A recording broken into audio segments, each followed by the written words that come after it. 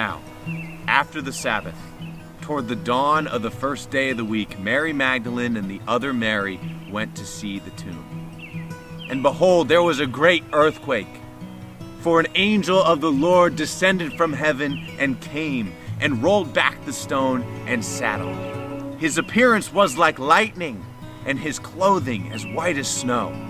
And for fear of him, the guards trembled and became like dead men. But the angel said to the women, "Do not be afraid, for I know that you seek Jesus, who was crucified. He is not here, for he is risen, as he said. Come, see the place where he lay.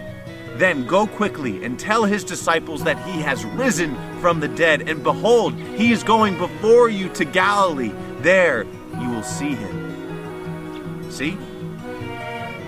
I have told you." So they departed quickly from the tomb, and with fear and great joy they ran, and behold, Jesus met them and said, "Greetings." And they came up, took hold of his feet, and worshipped him. Then Jesus said, "Do not be afraid. Go, tell my brothers to go to Galilee. There they will see me."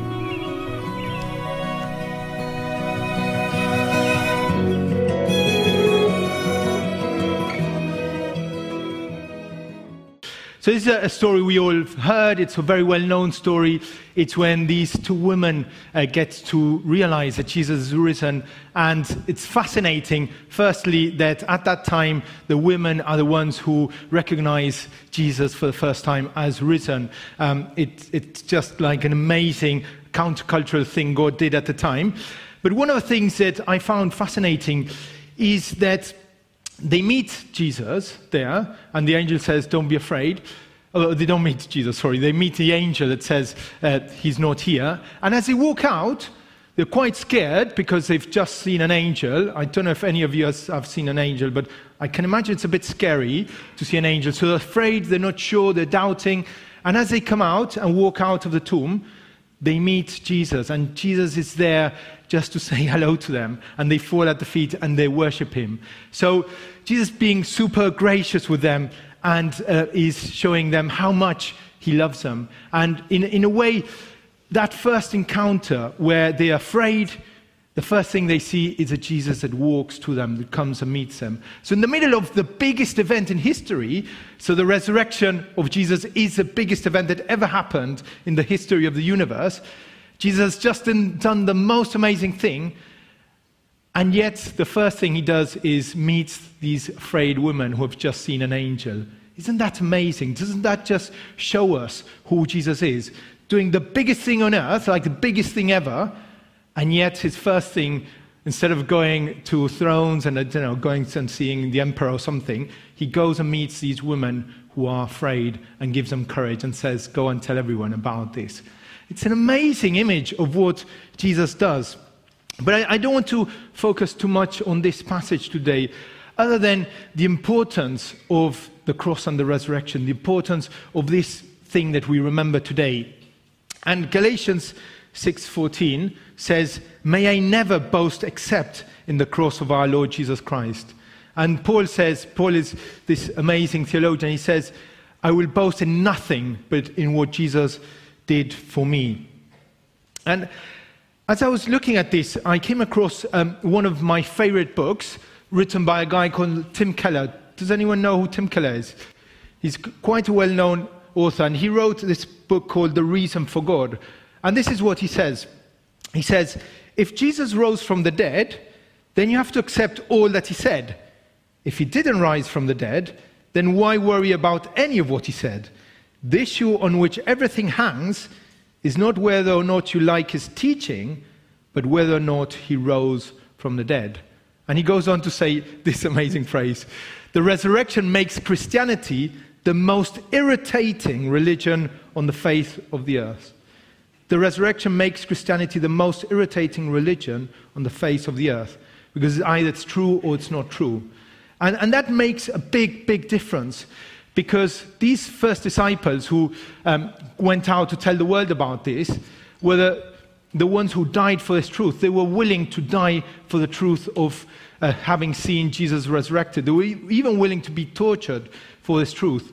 So it's a really, really important thing. And it actually means that when we come to Easter Sunday, when we remember this, we're remembering not only that Jesus was a great teacher, that he had really good philosophy and really good ideas and kind of revolutionary ideas. There's something much bigger than that. Because he died and he rose again, he was able to defeat death. And therefore he's much bigger than just a set of good teachings, even though his teaching is amazing. It means that he has great power. And I'm going to share just two verses with you today about Jesus' power. So if we can have this next one.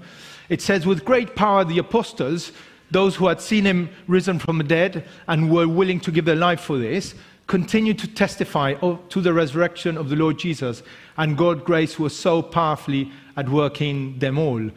And we can see it was God's power was working really mightily in the book of Acts. And if you've got time, read that book. It's an amazing book. But then we see in the next verse, it says this, and this is what I find fascinating. And just stop for a second and read this. It says, the Spirit of God, who raised Jesus from the dead, lives in you. And just as God raised Christ Jesus from the dead, he will give life to your mortal bodies by this same Spirit living within you. The Spirit of God, who raised Jesus from the dead, lives in you. Do we kind of get the magnitude of what this verse actually says? The Spirit who got Jesus from the dead and gave him life again lives inside of me, lives inside of you. And that's a lot of power. That's something really powerful. That's really like proper dynamite power. But the question is, power for what? Is it power to invade weaker countries and boast of super nuclear power? Is it power to oppress others, to bully? Is it power to lord it over others? Is it power to be proud? Or is it a different kind of power? And actually, if we look at the life of the disciples, they were simple, kind of poor teenagers who had not too much future other than kind of fishing in a little lake. And yet they were able to change the world because they had that power that rose Jesus from the dead was living in them, and they had the power to change things around them. And it's not that they managed that power, they just joined in with what God was doing, and they literally changed the world in just a few generations. It's amazing what God did through them. And if you look throughout history, God always just used normal people like you and me to change the world. It might not be that change the whole world, it might be change the world of the people next to us, or the people in our school, or in our work, or in our family, or our neighbors. It's a power to change reality. And that's a power that Jesus has, and that's a power that he had when he was risen from the dead, and that's a power he shares with us. Not the power to be strong and visible and boast about things, but the power to change lives, the power to do something with this amazing thing that we receive, this amazing Holy Spirit that lives in us. And as some of you might know, the last 3 weeks I was enjoying a holiday back in Holy Land, that is Argentina, the land of Pope Francis and Messi, the best player in the world, but also the land that saw me grow up. And as I was there, I was speaking to a really good friend of mine from church, and we did mission together, and she used to go to the same youth group as Sonia, my wife. I know her really well. And a few years ago, she was working in a school, and she was offered to be the director of an orphanage. And an orphanage with around 15 young people. And if you think of Argentina is quite a third world country, much poorer than here. An orphanage is where people go when they have no other place to go. And actually, this orphanage was receiving kind of the people who had gone through the worst situations, or is receiving still. And you can imagine, I think, between 15 and 20 people there, between 8 and 17 years old, all with really, really rough, tough backgrounds, really horrible things done to them and said to them, and I don't want to go into details, but really, really hard stuff.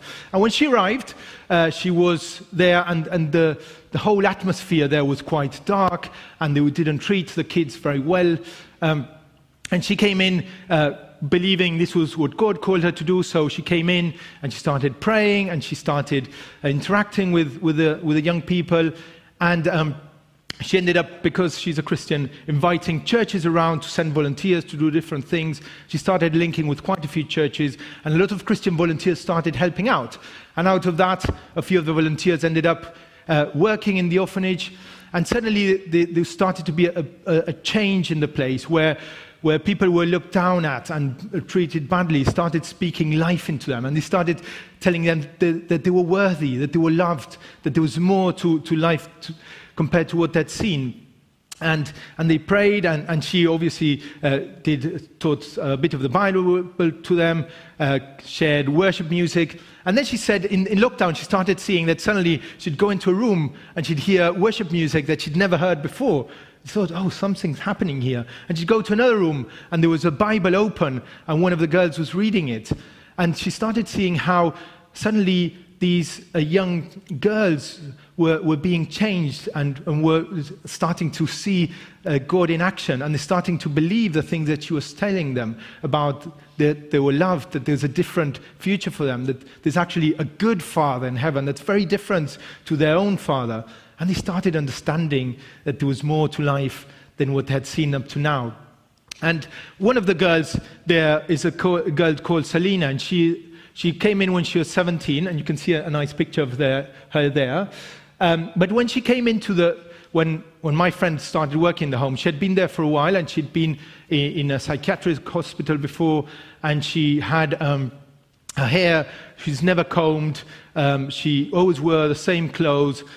She had an issue where, because of her trauma, she couldn't was incontinent, so she'd pee herself, and she wasn't able to interact with the other children at all. And they also has a bit like this strange girl.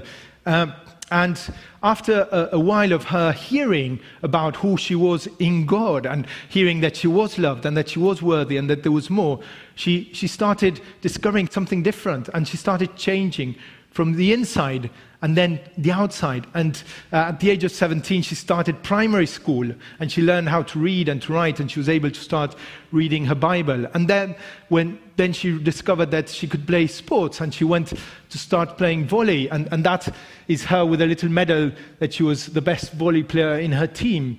And she started discovering that she was worth much more than what she had always heard. And she now this year is going to get baptized and goes to church. And she left the home last year. And when she left last year, every one of the other people in the home said that she was the best friend. She was the one that was the best friend. And 2 years before that, she was the one that didn't speak to anyone. And that's through the power of the resurrection. That's what the Spirit does through us and in us, to bless others, to remind them of who they are and who they can be, and what the Spirit can do in their lives. So as I look at the resurrection of Jesus and the amazing power there, I think it's not power to do amazing things and fight wars. That's not the power we have. We've got the power to change lives, and to see people like Selina or people around us be changed and transformed by the Spirit of God, being given a new life and a new perspective and a new purpose and a new mission. And that's our calling as Christians. That's our calling as people who know the resurrection, is sharing that same Spirit with the people around us. Shall we pray before we go to communion?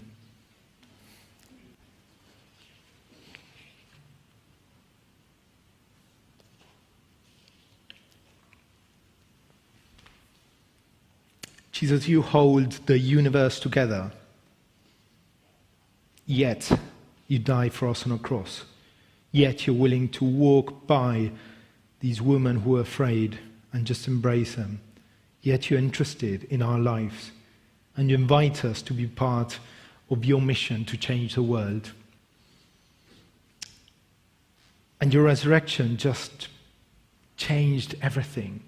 change our identity, our purpose, our mission, our self-esteem, our sense of hope, our future, and our present. And we just pray, Lord, that that Spirit that rose you from the dead will give us more life and more courage and a sense of purpose to be able to bless the people around us, to be able to bring your life where there's death, to bring your life where there's hardship, to bring your light in the darkness. So help us, Lord, be people of resurrection, full of your Spirit and full of that power to change the world. Amen.